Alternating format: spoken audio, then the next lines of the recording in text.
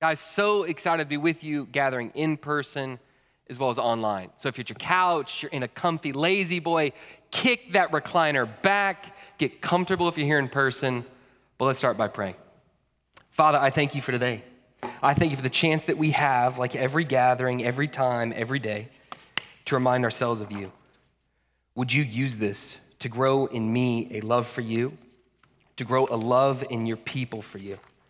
Father, for the folks who are coming here who don't know you or wrestle with you or are wondering whether or not you're true, you're kind, any of this makes any sense, if you're just a kind fable like everything that you might hear growing up in kids' stories, or if you're the creator of the universe and the savior of the world, would you change hearts? Would you show us that you are true? I can't do that. Only you can do that. Would you remind me? It's in your name we pray. Amen. Well, guys, so excited to be with you. My name's John. I serve as pastor here at the Springs, and welcome. I want to start out today with a joke. It's not a very good joke, so I want to set you up for that. So folks at home, here's my joke.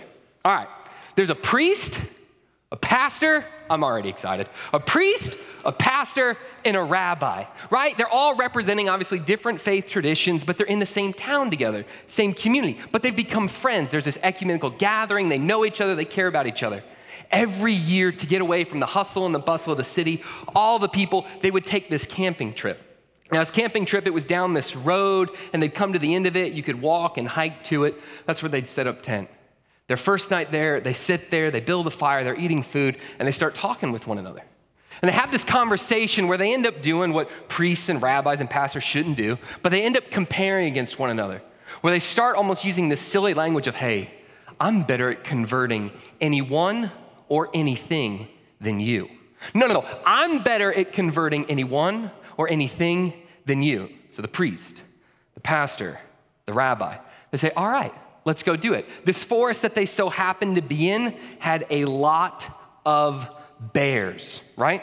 So they decide, all right, we're going to take 2 hours. In 2 hours, we'll go out, we'll convert who we can, then we'll come back, we'll tell stories. So the priest goes, the pastor goes, the rabbi goes. About 2 hours go by, they walk out. The priest finds the road first. He starts walking back towards the campsite. Then he runs into the pastor. They're walking back towards the campsite. The priest turns to the pastor and he says, hey, here's what you need to know. I found a bear and I led this bear in their first confession, receiving the Eucharist. It was this beautiful, holy moment with God. That's the priest to the pastor. The pastor says, well, hey, I went and I found a river. And in the river, I saw a bear. The bear was fishing. As the bear was fishing, I led the bear to Jesus Christ, baptized him by the power of God, raised from dead. Bear believes. They're walking back and they're like, man, where's the rabbi? What happened to the rabbi? All of a sudden, as they continue walking down that road, they start to see like red lights, blue lights. They get a little worried. They get a little nervous. They get up to the campsite. They see EMT is there. People are there, but they're not like overly hurried. So they know, okay, something bad's happened, but people are okay. They walk up to the back of the ambulance. They kind of open the doors. The rabbi's there on that stretcher. The rabbi leans forward, sticks his head up, looks at his friend, the priest and the pastor, and says, I found a bear. I should not have led with circumcision. Yeah, people at home or kids, if you don't know what that is, it's an act of faith. It's the Old Testament. Mommy and daddy can tell you later, right? It's this silly story. I know it's ridiculous. I've always enjoyed it, though. But the reason I've thought about that story is because it proves this point, right? As silly as it is, what we believe has consequences. What we believe has consequences. Now, in America in general, when we say the word consequences, we tend to think of only the negative. Today, I'm going to use that word. I don't mean it as just negative. I also mean it as positive. It's cause and effect. Wonderful things can come from it. But what's true, whether you believe in God, you are a follower of Jesus Christ, or you don't, you have beliefs, and those beliefs have impacted your life. The reason I start with this is we're working our way through the book of 2 Timothy. It's this beautiful letter in the library of Scripture where the Apostle Paul, this pastor, this teacher, this church planter, this missionary, is writing a letter to a church leader named Timothy in the town of Ephesus. And he's writing him about how to be faithful and encourage and lead in the midst of difficulty and opposition. And he's going to remind Timothy for his own life and then for the lives of the community in the city in which he is. He's going to remind him, beliefs have consequences. To say it differently, today I want to talk with us about how truth has consequences. Truth has consequences, both positive as well as the potential for negative. And here's why I think we need this so much. Our world right now, and this is true if you believe in God or not, our world right now, generally culture, it comes and it has two contrasting, warring things going on within it. The first one, and if you've studied it, you would know, it's a postmodern society. What that means is generally the concept of truth itself. People say things like, man, you can't really know truth. Or, hey, well, what's true for you is not true for me. No one can really know the truth. Which, by the way, it's self-contradictory. It's a truth claim. We'll save that for another time. But that's one aspect of our culture. But then the second aspect of our culture, especially right now, everything going on, COVID, George Floyd, racism, Imago Dei, finances, social justice issues, how we care for one another. We are in desperate need of knowing the difference between right and wrong, good and evil. What happens when you can't know truth? All of a sudden, it gets real tricky in knowing, well, truth tells us what's the difference between right and wrong, good from evil, truth and falsehood. And in a world where you look around and you see we are in desperate need of what truth says regarding finances, the nuclear family, race made in the image of God, anxiety, all of it. We say truth isn't real, yet we are in desperate need of it. Why does this matter? Truth has consequences. We're going to be in 2 Timothy chapter 2. We're starting actually part 1 of a 2-part talk. I wanted to do it in one, but those of you who've been around here for a while, I just couldn't do it. We would have been here for like 3 hours, right? But a 1-part talk where we are going to look at how truth has consequences for your life and for mine. We'll be in 2 Timothy chapter 2. The context wholly is verses 14 through 26. But today we're going to look at just 14 through 21. And as we talk about it, in the midst of this 2-weekend series, we're going to talk about how because truth has consequences, what must we do? And when I say this we, I'm talking about the church. Remember who Paul is writing to, a church leader. What are you if you believe in Jesus Christ? A church leader, a leader of God's people. What are we meant to do? Stand with truth. So grab your Bible. I'm going to start in verse 14. 2 Timothy chapter 2. If you don't have it, it'll be up on the screen. Excited to keep going. I'm going to read all the way through 26. But then we're going to work our way. Paul to Timothy. Remind them of these things and charge them before God, not to quarrel about words, which does no good, but only ruins the hearers. Do your best to present yourself to God as one approved, a worker who has no need to be ashamed, rightly handling the word of truth. But avoid irreverent babble, for it will lead people into more and more ungodliness. Anyone been on Facebook recently? No? Okay. All right, more and more ungodliness, and their talk will spread like gangrene. Among them are Hymenaeus and Philetus, who have swerved from the truth, saying that the resurrection has already happened. They are upsetting the faith of some. Upsetting can also be translated ruining, destroying the faith of some. But God's firm foundation stands, bearing this seal: the Lord knows those who are his, and let everyone who names the name of the Lord depart from iniquity. Now, in a great house, there are not only vessels of gold and silver, but also of wood and clay, some for honorable use, some for dishonorable. Therefore, if anyone cleanses himself from what is dishonorable, he will be a vessel for honorable use, set apart as holy, useful to the master of the house, ready for every good work. This is going to be where we stop today, but I want to finish it out. That way we all have the full context. So, in light of truth, what must we, those who believe in God, do? We must. So flee youthful passions, pursue righteousness, faith, love, and peace, along with those who call on the Lord from a pure heart, have nothing to do with foolish, ignorant controversies. Know that they breed quarrels.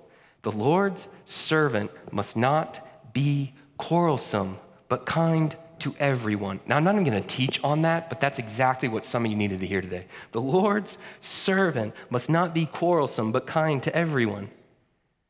Able to teach, patiently enduring evil, correcting his opponents with gentleness. God may perhaps grant them repentance, leading to a knowledge of the truth, and they may come to their senses and escape from the snares of the devil after being captured by him to do his will. Truth has consequences. I love the Apostle Paul. He's writing this letter from a dungeon. See, he lived his life after he came to know Jesus Christ. He lived his life representing, proclaiming, preaching, and teaching truth. Capital T, God alone knows it, truth. And because of it, he'd been placed in a prison cell. And he's right now awaiting his execution. Truth has consequences. So as we think about this first part, 14 through 21, we're going to work our way through it. What I want to show us there is, what are we, believers in Jesus Christ? And then even if you don't believe, here's why I'm praying that you do. What are we meant to do? We are meant to stand in truth. Stand in truth.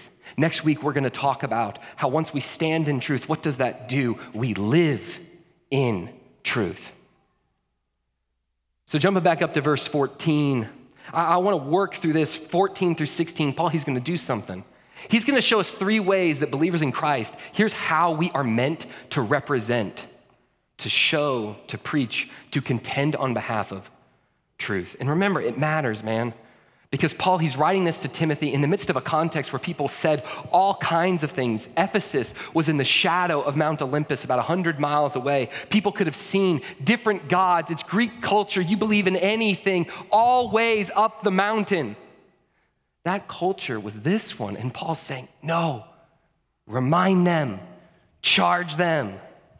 That's where he starts verse 14. Remind them of these things and charge them before God, not to quarrel about words, which does no good, but only ruins the hearers. As we look at verse 14, and we see 3 ways that Paul is saying how believers in God represent truth. First one he says is, hey, you got to stand with truth, but you don't quarrel with it. You stand with truth, but you don't quarrel with it. Let me show you what I mean by that. Who here knows the difference between a discussion and an argument? Right? Siblings at home, let me ask you, do you know the difference between talking with your sibling and straight up fighting and arguing with your sibling? Bet your parents can tell the difference. But even between adults, it's almost one of those things where you know the difference when you see it. I want to give 2 key themes that Paul's pulling out here. Even as we go to represent truth, Paul's giving us permission to say, hey, there's times where who you talk to, they're just not ready for it in that moment. The difference, a discussion, it's generally calm, and there's this theme behind it. When you discuss something, you are seeking generally to understand, right? You're trying hard to hear. When you're quarreling, it's far often not calm. Pride is on the line. There's defensiveness. All of a sudden, it's gotten way too emotionally involved. Perhaps it's escalated, and you're not seeking to understand. You're not seeking to hear. You're seeking to be understood. You are seeking to be heard. When it comes to representing truth, the first thing Paul is saying with Timothy, you need to remind people, remind the church that when they go to represent it, some people just don't want to hear it. I recently, on a vacation, I watched a great movie. I'm sure some of y'all have seen it, A Few Good Men. It's like Tom Cruise. He does this great job. Jack Nicklaus. Yeah, right? They're sitting there, and he's engaging. He's in the moment. If you haven't seen it, there's this famous line. Oh, I got it mixed up with a golfer. I always do that. Sorry, guys. Been a long week, right? But he's sitting there, and he yells back at a young Tom Cruise as Tom Cruise is asking him these questions about the truth, trying to get to this case of what's going on. And he yells back at a young Tom Cruise. He says, "You can't handle the truth." Now, besides the movie, There's a truth in that statement. There are some people who in this present moment, they cannot handle the truth. Their heart is quarrelsome. It is divisive. Hey, Christian, that must not be you. That must not be me. Next week, we'll talk about how Christians, you address untruths, you address what's false, but you do it with gentleness. It matters so much, not just what you say, but how you say it. This is why your Bible's full of moments where even in the Proverbs, it's 26, we don't have time to go there, where it says, don't you answer a fool according to their folly. A fool is someone who all they want to do is speak, never listen. And then right after that, your Bible says, but answer a fool according to their folly, lest they be wise in their own eyes. We don't sink to the moment of quarreling, but we always stand in truth. Verse 15, this is like a capstone verse. Do your best to present yourself to God as one approved, a worker who has no need to be ashamed, rightly handling the word of truth. What's the call here, how we represent it? We rightly handle it. The word of truth, this is speaking to the truth of God's word. Old Testament, New Testament, how Jesus conjoined the reality of Scripture with the promise of the Gospels in his life, and then the promise the Holy Spirit will inspire the authorship to come. It's this. I love rightly divide. It's a carpentry term. I'm terrible at handyman projects. Like this past weekend, I had to fix an opening closet door. Literally, there's a moment I had to ask my wife to come in, and in the middle of it, I had to stop and catch my breath as I looked at her, and I said, it is amazing how literally, internally violent I can get when projects don't go the right way. This term would have been used of a carpenter. Rightly dividing literally means to cut it straight. Because if you don't cut it straight, what happens? The whole thing's off balance. If it's off balance, it does not stand. And he's saying you have to rightly divide, which means you have to read it, you have to know it, you have to study it, never in isolation, in conjunction with community, God-fearing people, recognizing we enter a church history and lineage 2,000 years long. So if you come to a unique and new revelation, be warned. You rightly divide it. Because what's at stake? You see the language here, and this is language, especially in America, we don't like this. Approval or ashamed. Not that it takes away from salvation and coming before God, though a misuse of truth could, and we'll talk about that. But approval or ashamed. One of the things Jesus says in his first sermon when he goes public, I'm the Messiah, I'm the Savior. It's Matthew 5. Just before the verses I'm going to read to you guys, he talks about the authority of God's word, how it's all true. And then he talks to how people should use it, how they should stand in truth. He says, therefore, whoever relaxes one of the least of these commandments, that's the word of God, and teaches others to do the same will be called least in the kingdom of heaven.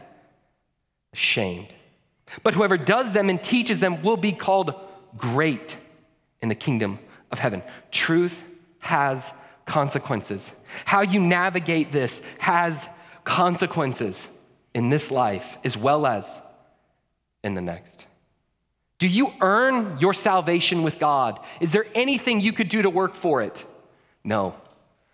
But the way some people divide this, they would say, yes, you do. You do work for it. It is a belief and it is a behavior. That is a lie. There are some in how they would divide this. They would say, hey, unless you're baptized, you cannot go to heaven with God. That is a lie. There are those that would say, if you sincerely believe in Jesus Christ, by grace through faith, you've been saved. Do all you can to keep it, because you might lose it. You cannot lose true saving faith. Anything different is a lie. The thought that a terrifying place that we can't begin to describe like hell, It's not literal. It's not a location. It's not a place the way Jesus described it. It's a parable. It's an illustration. It's a simile. That is a lie. For salvation, truth can have consequences. For the longest time, I thought I had to work my way to God. It had huge consequences on my life.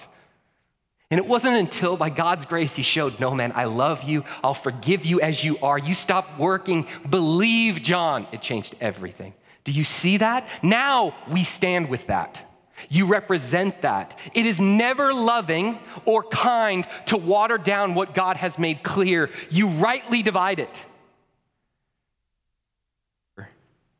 We are in the midst of a time and a culture that desperately needs truth.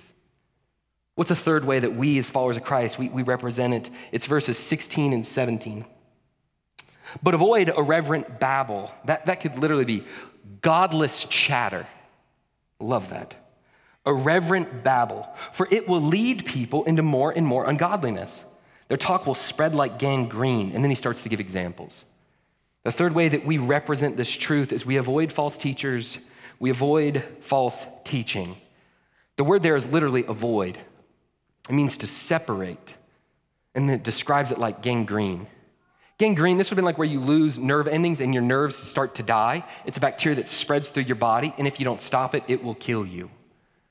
So first century, if you had gangrene in a finger, what was the solution? What was the cure? Cut off the arm. When he says, what should Christians do with false teaching? Avoid it. Separate from it. Take the arm. Why? It spreads. What does it spread? He gives the language. Into more and more ungodliness. There have been times in my life where I have, out of insecurity, weakness, foolishness, given way to what was false, even though I knew what was truth. In those moments, do you know what I become responsible for, complicit with?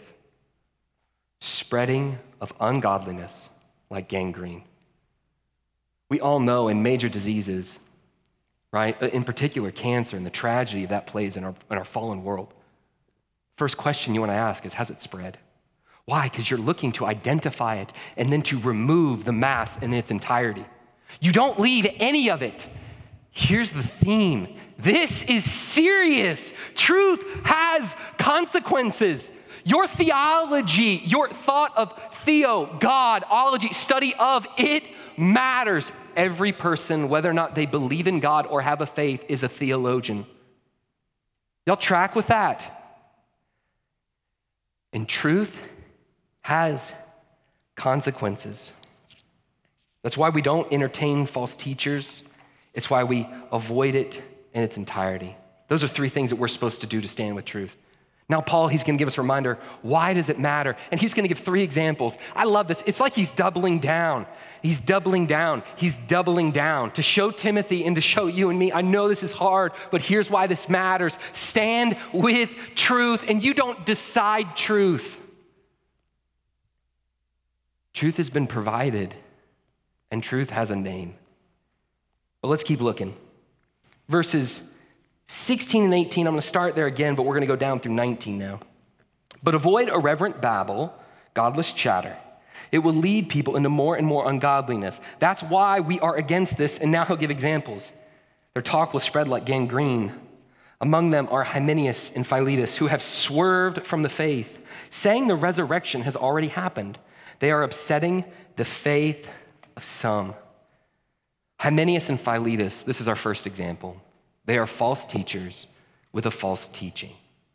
In practice, what they're saying is the bodily resurrection, which is something that will occur in the future, they're saying it had already happened. That false teaching, what was its consequence?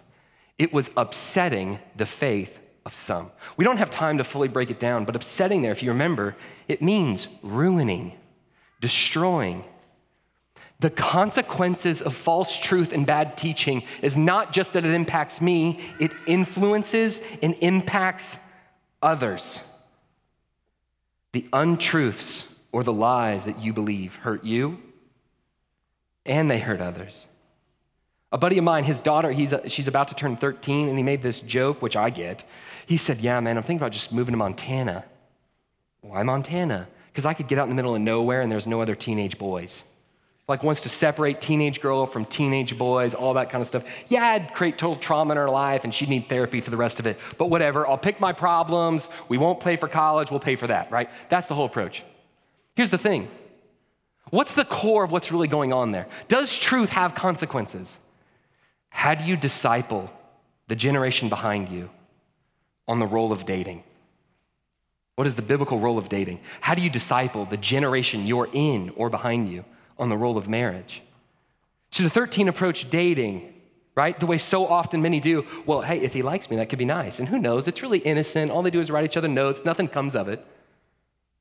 Or is there instilled mindset? You date for the purpose of marriage. Do you come, even outside of his daughter? Do we come, and how much does God mean it when he says, hey, marriage, hey, husbands, here's what truth would say. If you're a believer, here's what truth would say. Husbands, love your wife as Christ loved the church and gave himself up for her. Do your kids see you lead that way at home? Are you standing in that truth? You want to set someone up to date well? Show them what it looks like to love well and be loved well. Do you see how truth has consequences? Not just in salvation, but in how we live. Is there freedom in how we carry that out? Of course. Does the Bible mean it when it says, outside of the confines of marriage, men are to treat women, even those whom they date, in all purity? Right before it says that as sisters. Does it mean that? Does it mean that? Or is it, no, I don't know if that's what it means. Or, hey, that was like first century patriarchal culture. That's crazy. That's legalism. Jesus would want me to be happy. Jesus wants you to be happy, but truth calls you to be holy. There's freedom in how we navigate this, guys. But do you see where truth is firm? It's firm. It's an example. Hymenaeus and Philetus, they were false teachers. He's going to another example right there in verse 19. I love this. I love the Bible. But God's firm foundation stands. We're going to example number 2. Bearing this seal, the Lord knows those who are his. And let everyone who names the name of the Lord depart from iniquity. Right here, what Paul's doing, he's going Old Testament. He's going Old Testament, and Timothy would have known this. He's reaching back into the history of Israel, and he's talking about a rebellion. So Moses, he was the leader of Israel during this time. There was a rebellion led by Korah. Korah was this leader that said, hey, God doesn't want to lead through Moses. God wants to lead through me. True teacher, Moses. False teaching, Korah. Moses, go back, read it. It's number 16. It's amazing. He says, okay, maybe you're right. How about this? We'll let God decide. And Moses literally splits people up like you're picking a dodgeball team growing up. Like, all right, this team over here. Korah, his team over there. And then he says, let God judge what's true teaching, what's false. To demonstrate how seriously God takes false teaching, untruths, lies. You know what happens to that rebellion? Supernaturally, God literally opens the earth, swallows some of them, and closes it. Then fire rains down. Did he literally open the earth? Look at me online. Yes. Did he literally rain fire? Yes. What should that mean to you and to me? Our untruths, what we believe, can really hurt us. And the honest reality is, I am responsible for what I hold to be true. Do you see God, his pleading heart? That's why he's literally appealing by the power of the Spirit through Paul to Timothy. His pleading heart is believe, trust, depend, follow me. I'm a good father. I'll take care of you. My way's better. I'm not cruel. You could trust me. He's pleading with that. Yet in my defiance, as a follower of Christ, I will be disciplined for my false teaching. It spreads. And if people die apart from God, they will face judgment. Truth has consequences. This is not a popular message. Christianity, in my opinion, it's still kind of, depending on the region, it used to be the quote-unquote kind of moral majority, and we were the majority. We more and more have to be okay with the fact Christianity has become the minority view. Claiming truth is real, that you must rightly divide it. You are accountable for it. God has given it. You don't self-discover it. He preached it. That is a minority view. Church, stand in truth. Let's look at the third example. Third, this is 20 through 21. Now, in a great house, there are not only vessels of gold and silver, so rich person's house, right? Gold and silver, but also of wood and clay. Some for honorable use, some for dishonorable.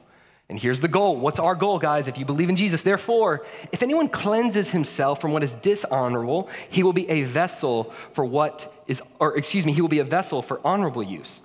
If you're a believer in Jesus, you want to be the vessel for honorable use. How do you do that? You cleanse yourself from what's dishonorable. You rightly divide truth. You apply it to your own life. And then what does God want to do with that? Set apart as holy, useful to the master of the house. When God calls himself master and us, those who believe servant, did he mean it? Yeah.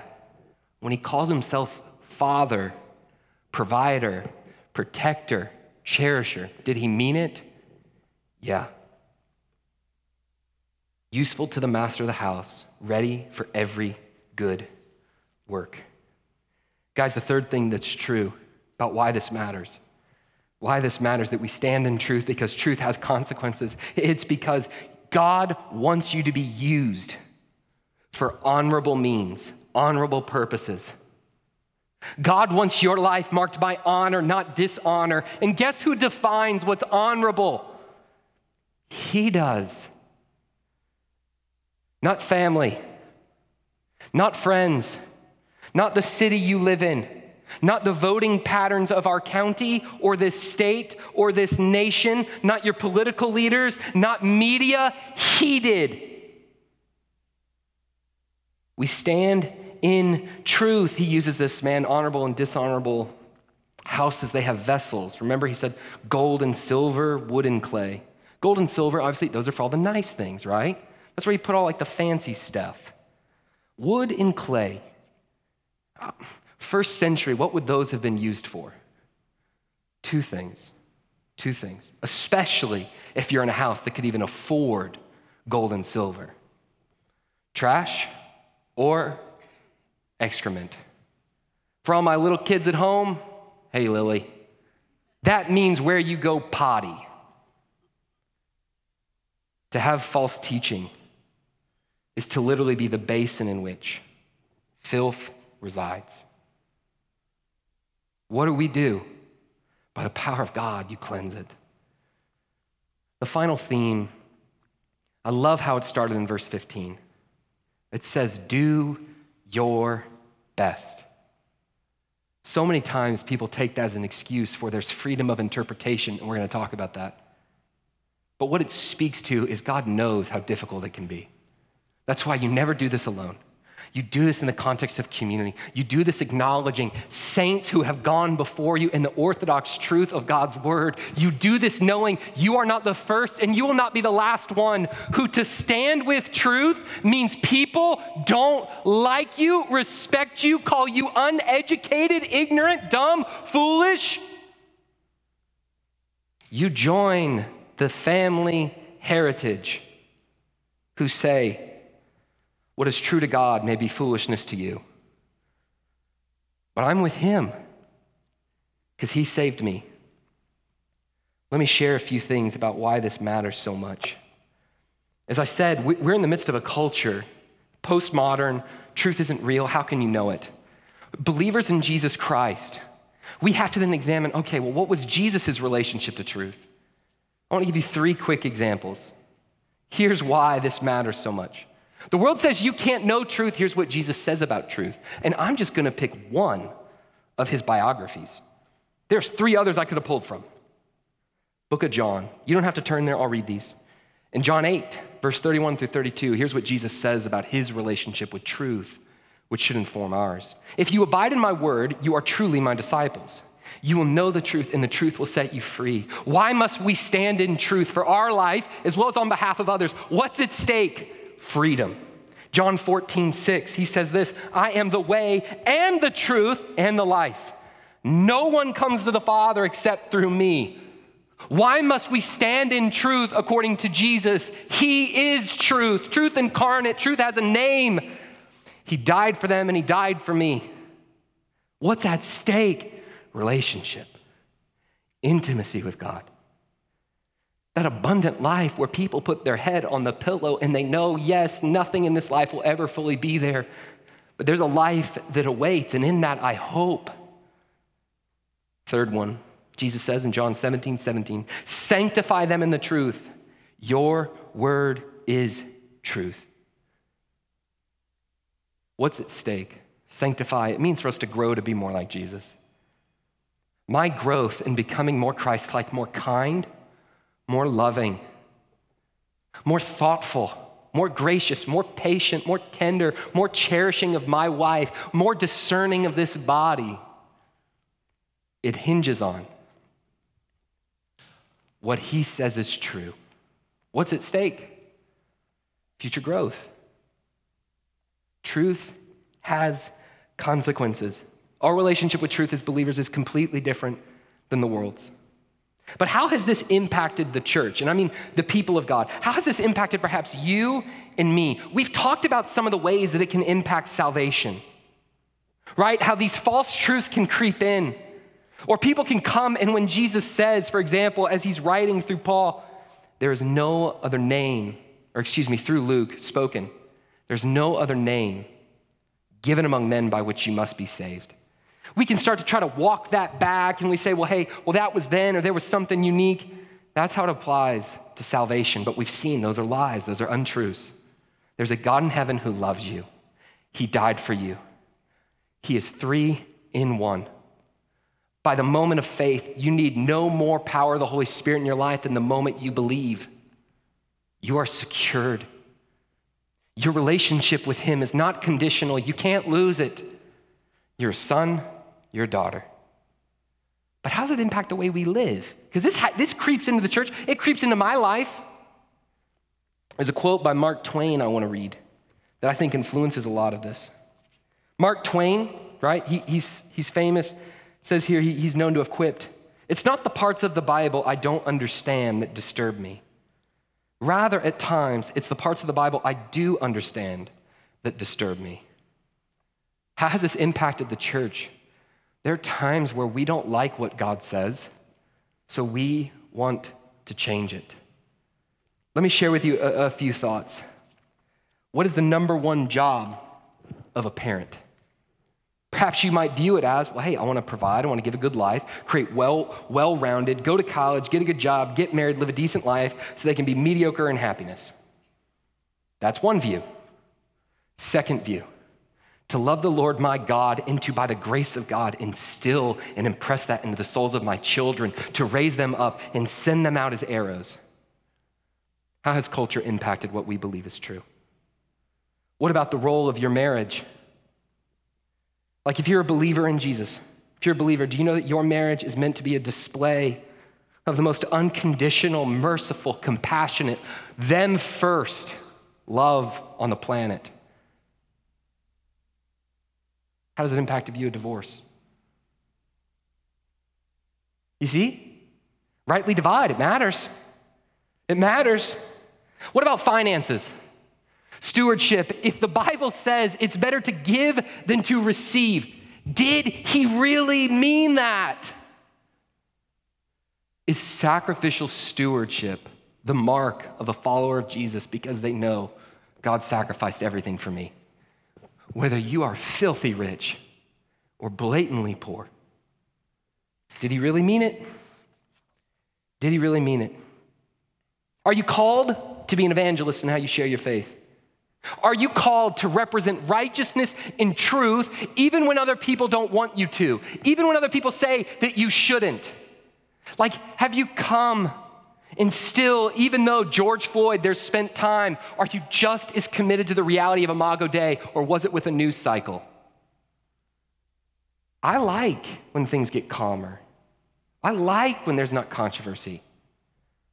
But I stand with truth. Does that mean I stand with everything that's been attached to that movement? No. But I always stand with truth. Why? That's what Christ has done for me.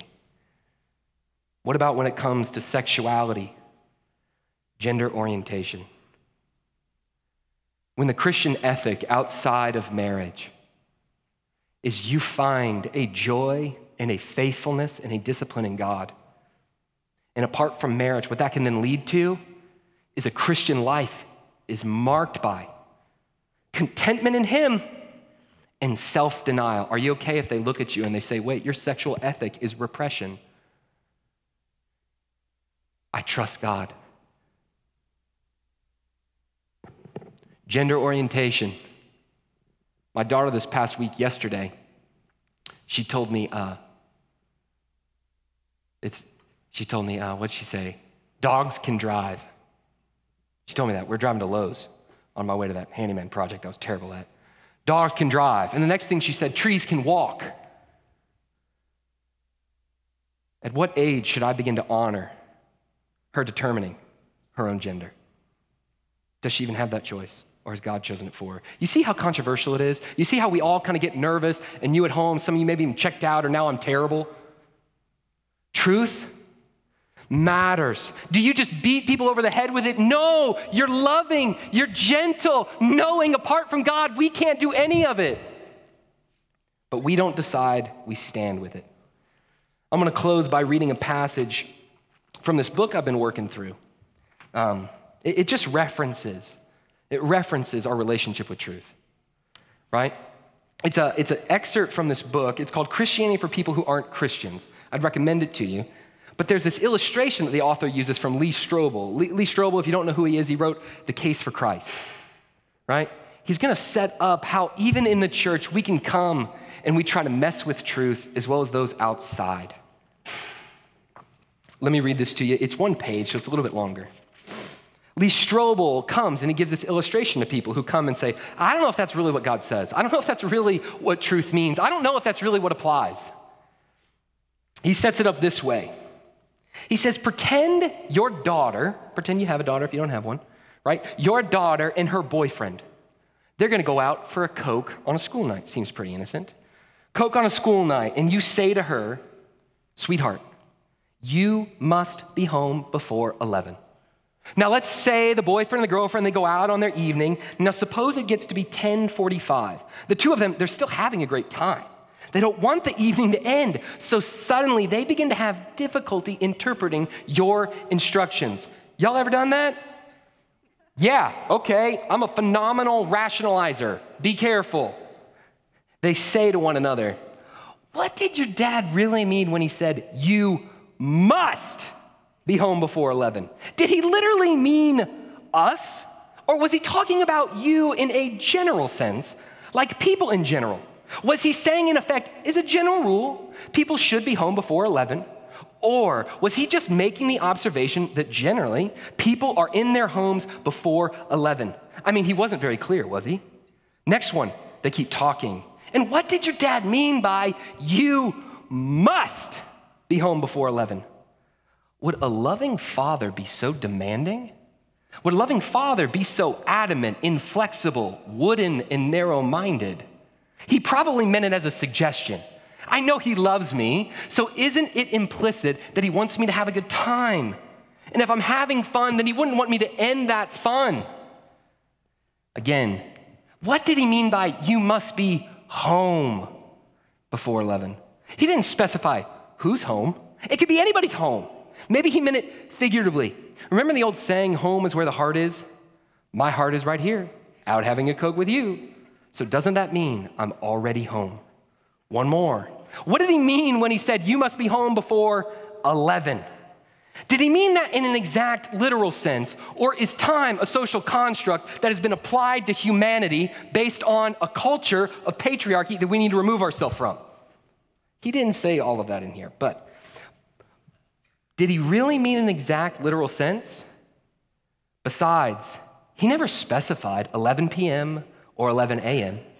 And he wasn't really clear on if he's talking about Central Standard Time, Eastern Standard Time. I mean, aren't we on like a global clock here? I mean, it's still only 6:45 in Honolulu. So when you think about it, it's always before 11 o'clock somewhere, whatever time it is. Oh, so with all these ambiguities, all this confusion, we can't really be sure what he meant at all. If he can't make himself more clear, we certainly can't be held responsible. I know none of you have ever done that. I know none of us would ever think that, where we come and we take God's clear, plain, and as we'll learn in a couple weeks, breathed out that the man of God may be competent, equipped for every good work, plain reading language, and twist it, turn it, and bend it. If you wonder, how do we fight against this? Come back next week. We'll talk about how you must know this, apply this, interpret this. But here's what you need to know. How do you go home at 11, even when you don't understand it, even when you don't know why? You trust the Father who asks you to come home. You believe that Father sent his Son to die on your behalf for all of your foolishness, your doubt, my disdeeds, my bad theology, my inability at times to try hard but to not rightly divide. He paid the penalty for all of it. You trust that Father. And you say, he loves me? If I don't follow him, where else am I going to go? He is the only one with the words of eternal life. Truth has consequences. Stand with it. Join us next week as we talk about the application and how we live in truth. Let me pray. Jesus, I thank you that you bring truth to people. God, the first truth I'd ask you to bring is you would set souls free, you transform them, lead them by the power of your Spirit into a knowledge and a love of you. We can't do that. We love watching you do that, though. And God, we want to be useful to you. So if you want to use us, do it. But Lord, make us a people who are firm where your word is firm, who are flexible where it's flexible, that you are truth and we love you. We thank you. It's in your name we pray. Amen. Thank y'all for joining us. Y'all go. Have a great week of worship. We'll see you next Sunday.